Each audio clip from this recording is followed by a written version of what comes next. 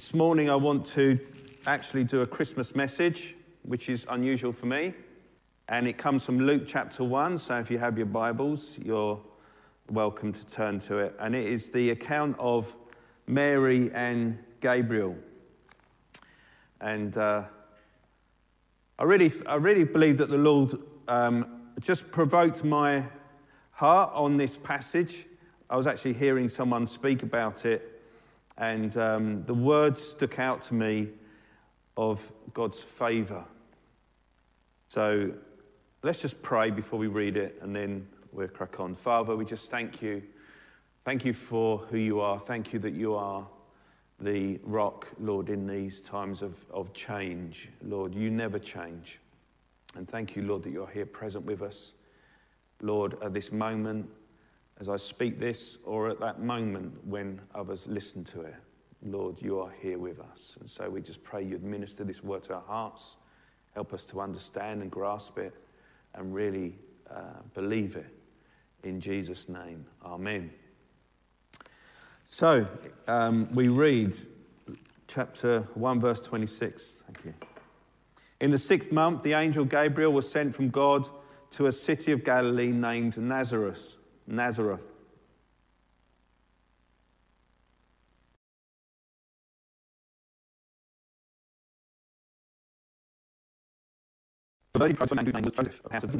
he came to her and said, "Greetings, O favoured one, the Lord is with you." But she was greatly troubled at the saying and tried to discern what sort of greeting this might be. And the angel said to her, "Do not be afraid, Mary, for you have found favour with God. And behold, you will conceive in your womb and bear a son, and you shall call his name Jesus. He will be great and will be called the Son of the Most High. And the Lord God will give to him the throne of his father David, and he will reign over the house of Jacob forever, and of his kingdom there will be no end." Mary said to the angel, "How will this be, since I am a virgin?" And the angel answered her, "The Holy Spirit will come upon you, and the power of the Most High will overshadow you. Therefore the child to be born will be called Holy, the Son of God. And behold, your relative Elizabeth, in her old age, has also conceived a son, and this is the 6th month which with her who was called barren." I went on too far there. So we see in this passage the angel Gabriel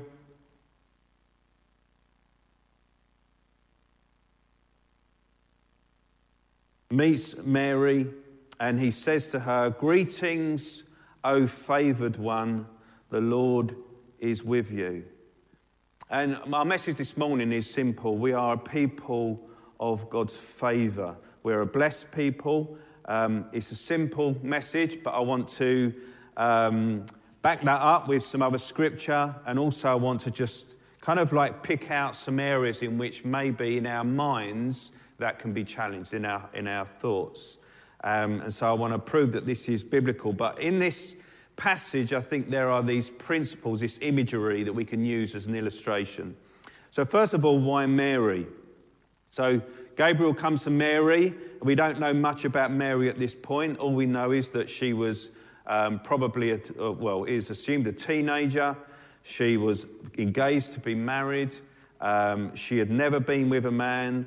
And we don't really know what else other than that God had chosen this young girl, Mary, and that through this miracle of the incarnation, the making of flesh of Christ, the Christ, the Son of God, will grow within her. And so we might ask, what was it that God saw in Mary in which he then had given favour to her, or had favour, what was it that he found favour in her being? Was it because she was without sin? So some might believe that she was without sin. The Bible doesn't agree with that, because the Bible says, Jesus said himself, there is none good but God. And also says all have sinned and fallen short of the glory of God. She was probably just this standard teenage girl that was waiting for a wedding to Joseph. Because when we often think about favour, we think about that favour is related to something that person offers, and I'll talk a bit about that later. But there's nothing to say anything about Mary's behaviour except that she had never been with a man. And we can assume there were many young virgins who had never been with a man. So what was it about Mary? And I think the point here is that there was nothing about Mary that God chose her on the basis of her life. But God's favour was upon her because God had chosen to be with her and chose her to carry within her the Son of God. And so there's a picture there I want us to pick up on. The incarnation, incarnate in the flesh, reveals a principle of the Christian life, the indwelling of Christ in our mortal bodies, that we in turn become like Christ in his likeness, we don't become gods, in his likeness. As Paul says, my little children of whom I am again in the anguish of childbirth until Christ is formed in you. So there's this understanding that as God comes in us, we become like Christ. Christ is formed in us, that we, in this great picture of this pregnancy where Christ became man, so Christ becomes in our flesh, we become like Christ. And so Paul understood this Christian life as not about conforming to a standard or a set of rules, but an internal transformation, which I know we speak about a lot. But we're changing our mind, our character, our actions in a way that reflects Christ's mind, character, actions. And it starts from the inside out. Most people watching will know this verse, Philippians 2, 5-9. Have this mind among yourselves, which is yours in Christ Jesus, who, though he was in the form of God, did not count equality with God a thing to be grasped, but emptied himself by taking the form of a servant, being born in the likeness of men and being found in human form. He humbled himself by becoming obedient to the point of death, even death on a cross. And then he goes on to say, therefore, my beloved, as you have always obeyed, so now, not only as in my presence, but much more in my absence, work out your salvation with fear and trembling. For it is God who works in you both to will and to work for his good pleasure. So as Christ became a human being, the goal was that he would be in us also, changing us to be like Christ. As he became human, we become like Christ.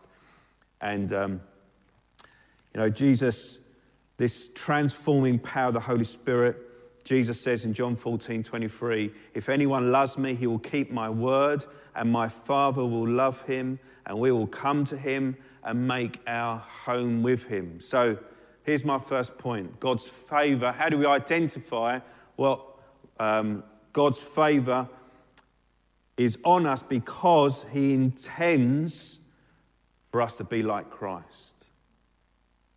So when we are becoming like Christ, his favour is on us. His favour is on Mary purely because God had chosen her to be the vessel of Christ, and we are Christ's vessels.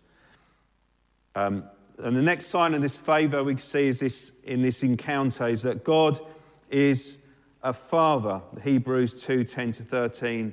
It was fitting that he, for whom and by whom all things exist, in bringing many sons to glory, should make the founder of their salvation perfect through suffering.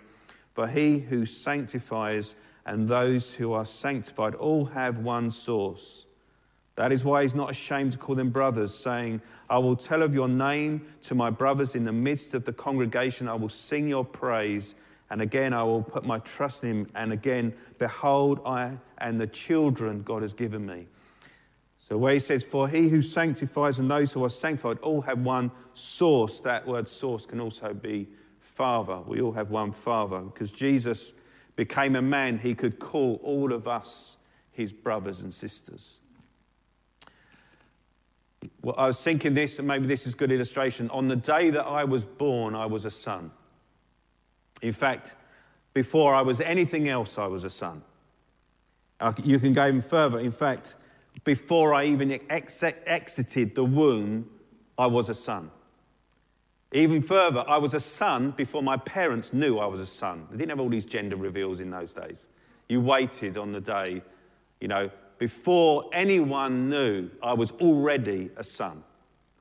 And I think that, again, is a wonderful principle. My parents didn't choose me to be a son. They chose to have me. The only thing they chose was my name. And so with God, the more I walk with God, the more I see this transfer of any credit that I've had on my own salvation. And what I mean by that is, when we first come to God, there is a lot that we feel that we are participating in that process. The more we get to know God, the more we realise the less our participation was. All the way to the point where that simple willingness to say yes, maybe like where Mary said, be it unto you according to your will, is a willingness to say yes. Faith for salvation is not a work, it is a falling into the hands of God. That yes.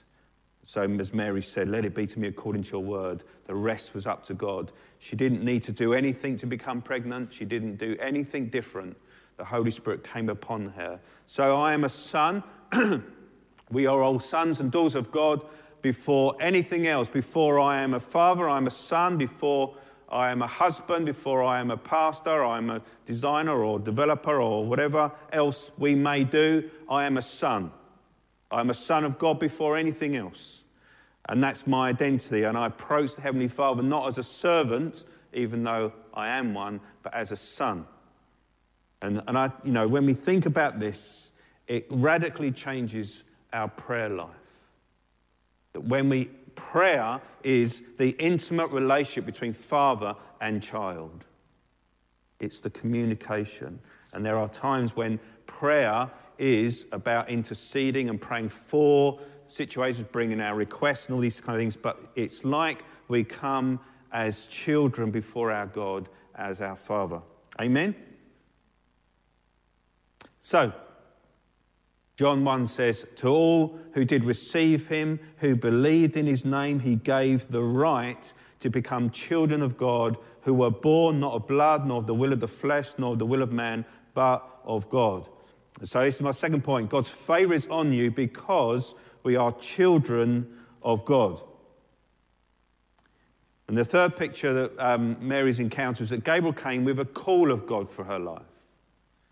So he called her to be the mother of Jesus. And we see if you think of Jesus dying at 33, he started his ministry at 30. He said he learned obedience from the age all the way up to that, by living with his parents. Mary was involved the whole time. Her calling was to be the mother of Jesus. And have you heard that song, Mary, Did You Know? Everyone's heard it. Have you seen the meme that says, yes, Gabriel told me? She knew from that point God had a calling on her life. Might not use that, but that essentially was what it was. She was being called. 1 Timothy 2, 8-10. Therefore, do not be ashamed of the testimony about our Lord, nor of me, of his prisoner, but share in suffering for the gospel by the power of God, who saved us and called us to a holy calling, not because of our works, but because of his own purpose and grace, which he gave us in Christ before the ages. And we all probably know that term, God does not call the equipped, but equips the called. Every child of God has a calling, and a calling comes favour. And if you're following after God and seeking to walk in him, then you know that he has favour. His favour is over us. So his third point is, God's favour is on you because he has called you for a purpose. Now there's something, I don't know if you've heard of this, but I know that I've experienced it, and it's something that I have to be wary of. And I think I would say everyone does who knows the Lord. There's something that some call transactional faith or transactional theology. Has anyone heard of that? Have you heard of that? The idea is this: God's favour is given to us because of something that we offer. When I go to the shop, a transaction takes place. I want to buy that bread, and my offer is the money, and the transaction is because I give you the money, I take the bread. And now there is no transaction with God except for the transaction of my sin for his righteousness. It's the only transaction, and that's the transaction of faith. But that's not what this is talking about. This transactional thinking, it says this: if I do this, God's favour will be upon me. If I do this, God will do this. If this, then God will do this. And there's a reason that many people think like this, because sometimes I think Scripture sounds like that's what it's talking about. We read earlier that passage in John. If anyone loves me, he will keep my word, and my Father will love him. And it sounds very much like, if you love me first, then I will love you back. But what can happen in people's minds is that we can say, because I have done these things, like I've gone to church, I've been to the prayer meeting, or I spent time praying to God, or reading my Bible, or whatever kind of good deed that we may deem. If I've done all of these things, then my life will go well, or God will bless me, or God will lay his favour upon me. And when things don't go well, they don't go right, we think we haven't done enough because things have gone wrong. Or there's that time where it's, if you haven't had your quiet time in the morning, you leave the door worrying that your day's going to go bad. And growing up with this kind of mindset, which I did, that was very much a part of it, until the Lord helped me realise that this whole transactional thing was wrong. God's favour is on you and I, not because of anything that I do or I have done. And just as Mary was chosen for no other reason that God had chose her, and his favour was upon her.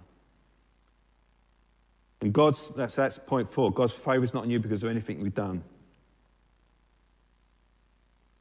My 5th point is this: God's favour is a natural part of walking the narrow way.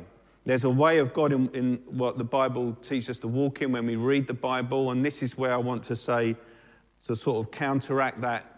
What does John mean when he says, or Jesus say, if you love me, if you keep my word, then my Father? What is he saying? Because it sounds transactional. It sounds, if you do this, then this will happen. Before we become Christians, we're walking the broad way, if this is the broad way, like this. And we're walking like this, all through the broad way. We never really move out of the broad way because it is so broad. But when God calls us into the narrow way, we are still walking like this. And we have to learn to walk in the narrow way. Everything in us is being used to walking our own way. And then God, through that process of making us like Jesus, is bringing us into that place of the narrow way, where we start to yield to God, where we say no to the bad habits or the bad things, where we start to walk the way of holiness. And God's favour is found in the narrow way. So and this is my interpretation I want to offer to you. So when Jesus says, if you love me, let me read it properly.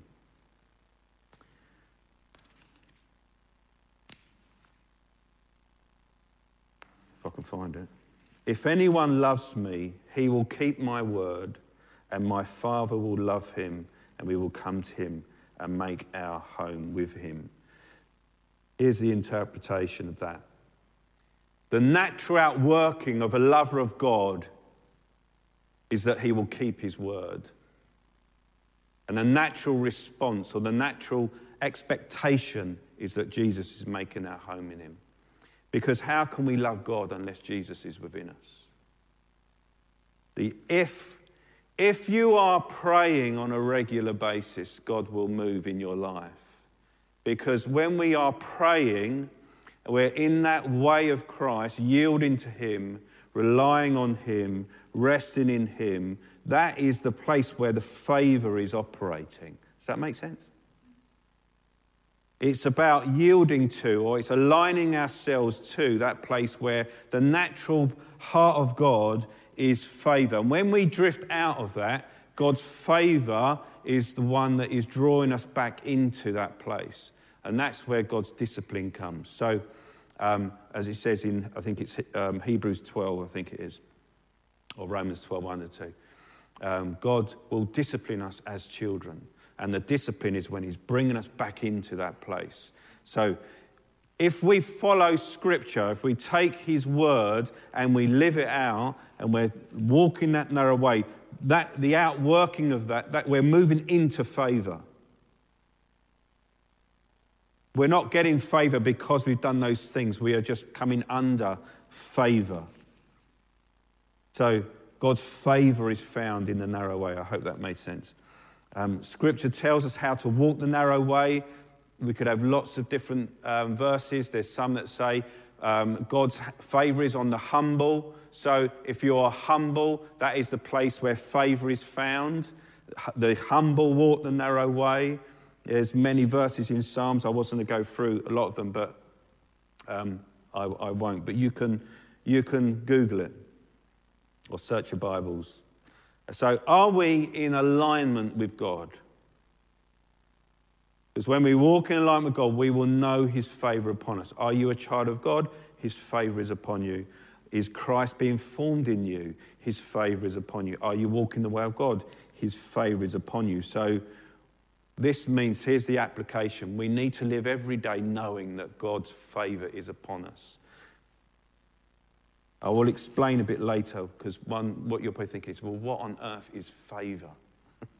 We'll get there. So by faith, we're stepping out into the unknown because we know God's favour is on us. We're going to trust in God that he's working for us, for his glory. Favour, if you do a Google, as I did, for sermons on favour, you will find lots of prosperity type sermons. And that's not what I'm talking about. In other words, because God's favour on you, everything, your finances will be great, you'll be healthy, 100%, you will never get sick, everything can go well in your life, you will never have a problem. That, I don't believe, is biblical, because I keep reading again and again for Paul, whose favour was on him, and he suffered. In fact, it says about God's favour on those who suffer. So what is this favour? If there is a practical need, which if God has called you to do something and there's a practical need, we should know that God's favour is at work to bring about what that need is. So we need to believe, and maybe we need to get before the Lord in prayer, to come before him, trust, to realign ourselves with him so we can hear him, to know what our part is in that. God wants to use someone to bless you, because his favour is upon you. I was blessed yesterday from some friends who gave me a wonderful gift, or us as a family, a wonderful gift. And I felt really blessed. I felt as God really blessed me. Whether they don't have to be saved to be used by God to bless you. God will use anyone and will give us favour amongst those in the world. And there are times in battle when the army retreats to take stock and understand their next move with new information, to rest and resupply. There are times when we need to step back and come to our Father, not as a worker, not as a servant, but as a child. And this is another thing about God's favour. At any point, remember my point, I am first of all a son. At any point, I can go to my Father, I can lay the tools down, I can go in and just say, look, I just would love to just almost, I don't know I use my imagination, sit down by the fire with a cup of coffee and just sit and be at rest with my Father. That's favour. It's being able to enter into and be with and be honest with and just sort of say things like, you know what, can you just, give me some guidance here, or speak, will you just help me with this, or even just say, look, you know what I need. I don't even need to say it. I just need to be with you in your presence, because you know exactly what I need. You know the complaints of my heart, the frustrations, and I thank you that I can sit in your presence and I know that I'm accepted and I'm loved. And again, that to me is prayer life. There are times where God puts things on our hearts to pray for things and pray for people, pray for situations, and we're used in the work of God's ministry in prayer. But prayer fundamentally is relationship of intimacy with our Father. It's being able to sit and be in his presence. Otherwise, we can turn into transactional faith of saying, I'll pray for it, pray for it, pray for it, pray for it, until I can get it. And there's a fine line between interceding and being persistent in prayer and bringing it to God, but we can easily slip into results-driven prayer, but rather than just availability before God to be used to pray and to be used in that ministry. So I want to encourage you to sit with your Father, whose grace and favour is poured out for you every day. And there's no COVID restrictions there as well. What about sin? The favour of God is on all his children, whether they fall into sin or not. Bear with me on this. It's because of his favour that he's swift to lead us to repentance. There is bountiful grace, Romans 5:21. But where sin increased, grace abounded all the more, so that as sin reigned in death, grace also might reign through righteousness, leading to eternal life through Jesus Christ our Lord. What is this? Does this mean that God has a light view of sin? No. Does this mean that God disregards sin? No. Does this mean that he is extremely opposed to sin? Yes. But does this mean that even though we may sin in an incredibly abhorrent way, that there is enough grace and favour to cover our sin when we come to God in repentance? Yes. There are some who are making light of sin when I listen to some teachings and things like that. In order to understand a God who loves us, They, in order to do that, they are making light of sin, which makes light of grace. God's grace is bountiful, but he will always teach us to abhor sin, as the scripture says. But what is favour? Favour, I'll just go through those points. God's favour is on us because Christ is in us. Amen? In the house. God's favour is on us because we are a child of God. And God's favour is on us because we are called of God. God's favour is not on us because of anything we have done. It is on us in spite of us and all that we do. God's favour is a natural part of walking the narrow way. When you want the favour of God, that's where it is. It's like, I imagine, you know, the old picture of the guy walking around with a cloud raining above his head, you know. It's like that. God's favour is on us wherever we go as we walk with him. But favour, and this is my interpretation, favour is knowing that in every situation God will use all his resources for his glory and our good. So if God wants something to happen and God needs things to happen, I don't know if the younger people might not remember MASH. Remember MASH? No? It was a TV series. There was one guy there who, he could get anything. He was, I can't remember what his name was, but you could, if you needed, like in the middle of, you know, Korea in this war in the 60s or wherever it was, and you needed some kind of like a pizza. I'll tell you a truer story. We got a friend, he was a major in the army, and he was in down south, not Baghdad, but the one down south, where the Brits were in Iraq. No. Anyway, and he was one of those guys. He was a major in the logistics corps, and he managed to. This has gone way off my notes here, by the way. He managed to find a Pizza Hut. They would have these standalone kind of like big, massive caravans, and he got one, Basra, down to Basra, and he said, I took a risk because I think my commanding officer didn't know about it. I weren't too sure whether I was allowed to do it. And he got one, and he got it in, and then he saw his commanding officer coming up with a bit of pizza in his mouth. And he said, good job. But he could do anything. He would say, what do you need? And he would find people, and they would go down to Kuwait, they'd find what they need, come back. Whatever you needed, you'd be able to get it.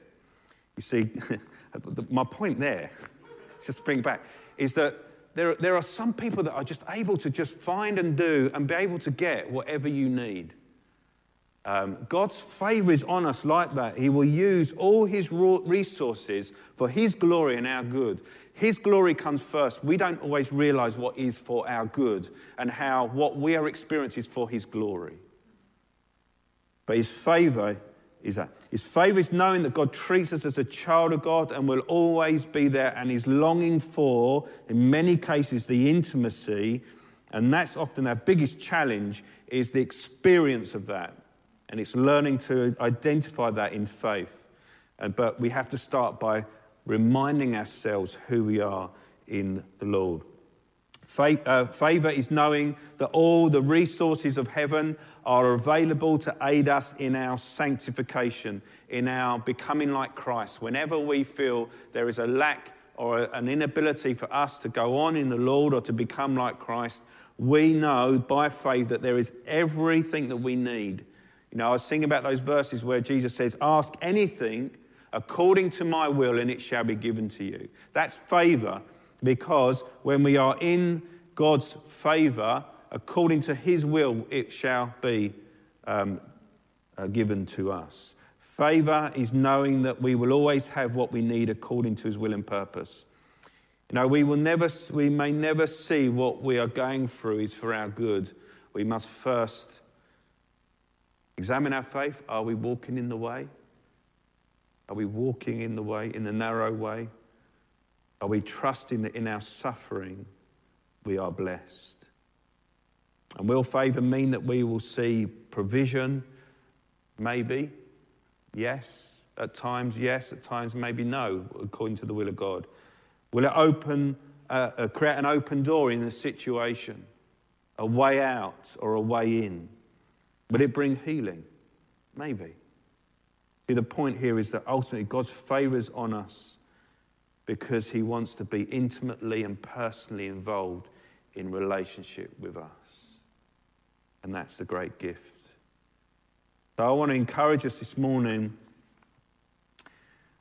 to know the joy, if you like, or the peace at Christmas time.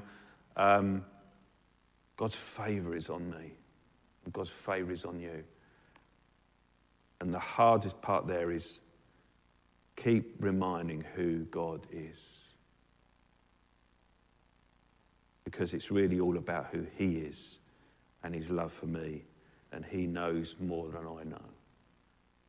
So sometimes when we think about favour, we think it's just all the good stuff comes. But actually, God's favour is in the midst of everything, all the COVID restrictions and all the concerns and worries and situations that we go through. I can come into that little lounge by the fire with my Father and have a cup of tea and not need to say anything. And he knows exactly what I need. So let's pray, and then we're going to sing. Let's pray. Father, I want to thank you that your favour rests on us. And I particularly want to ask, Lord, that you will give us a revelation of your goodness, of your favour, of your grace. Lord, thank you that it is not transactional in that sense, Lord, that you're waiting for us to do some good thing before you bless us. But Lord, you're calling us into a deeper, intimate relationship. Lord, you do want to bless us. The ways of God are different to the ways of this world, Lord. We see blessing very materialistically at times. But Lord, we know in our hearts we long for you more and more. So Lord, I just want to pray that you may help us to know you more and more. Will you help us to be confident in who we are in your presence? Lord, and may we experience you. May you help us grow in faith. Lord, will you make these words really become solid in our hearts and minds. Lord, I just pray for those who feel that they have ruined things. Lord, thank you that your grace is sufficient. Lord, and we need but only repent, Lord, and come back to you. Lord, and we just ask you that you may continue to work within us and help us to work it out, that we might be like you. So, Lord, I just thank you. Just commit these things to you in Jesus' name. Amen.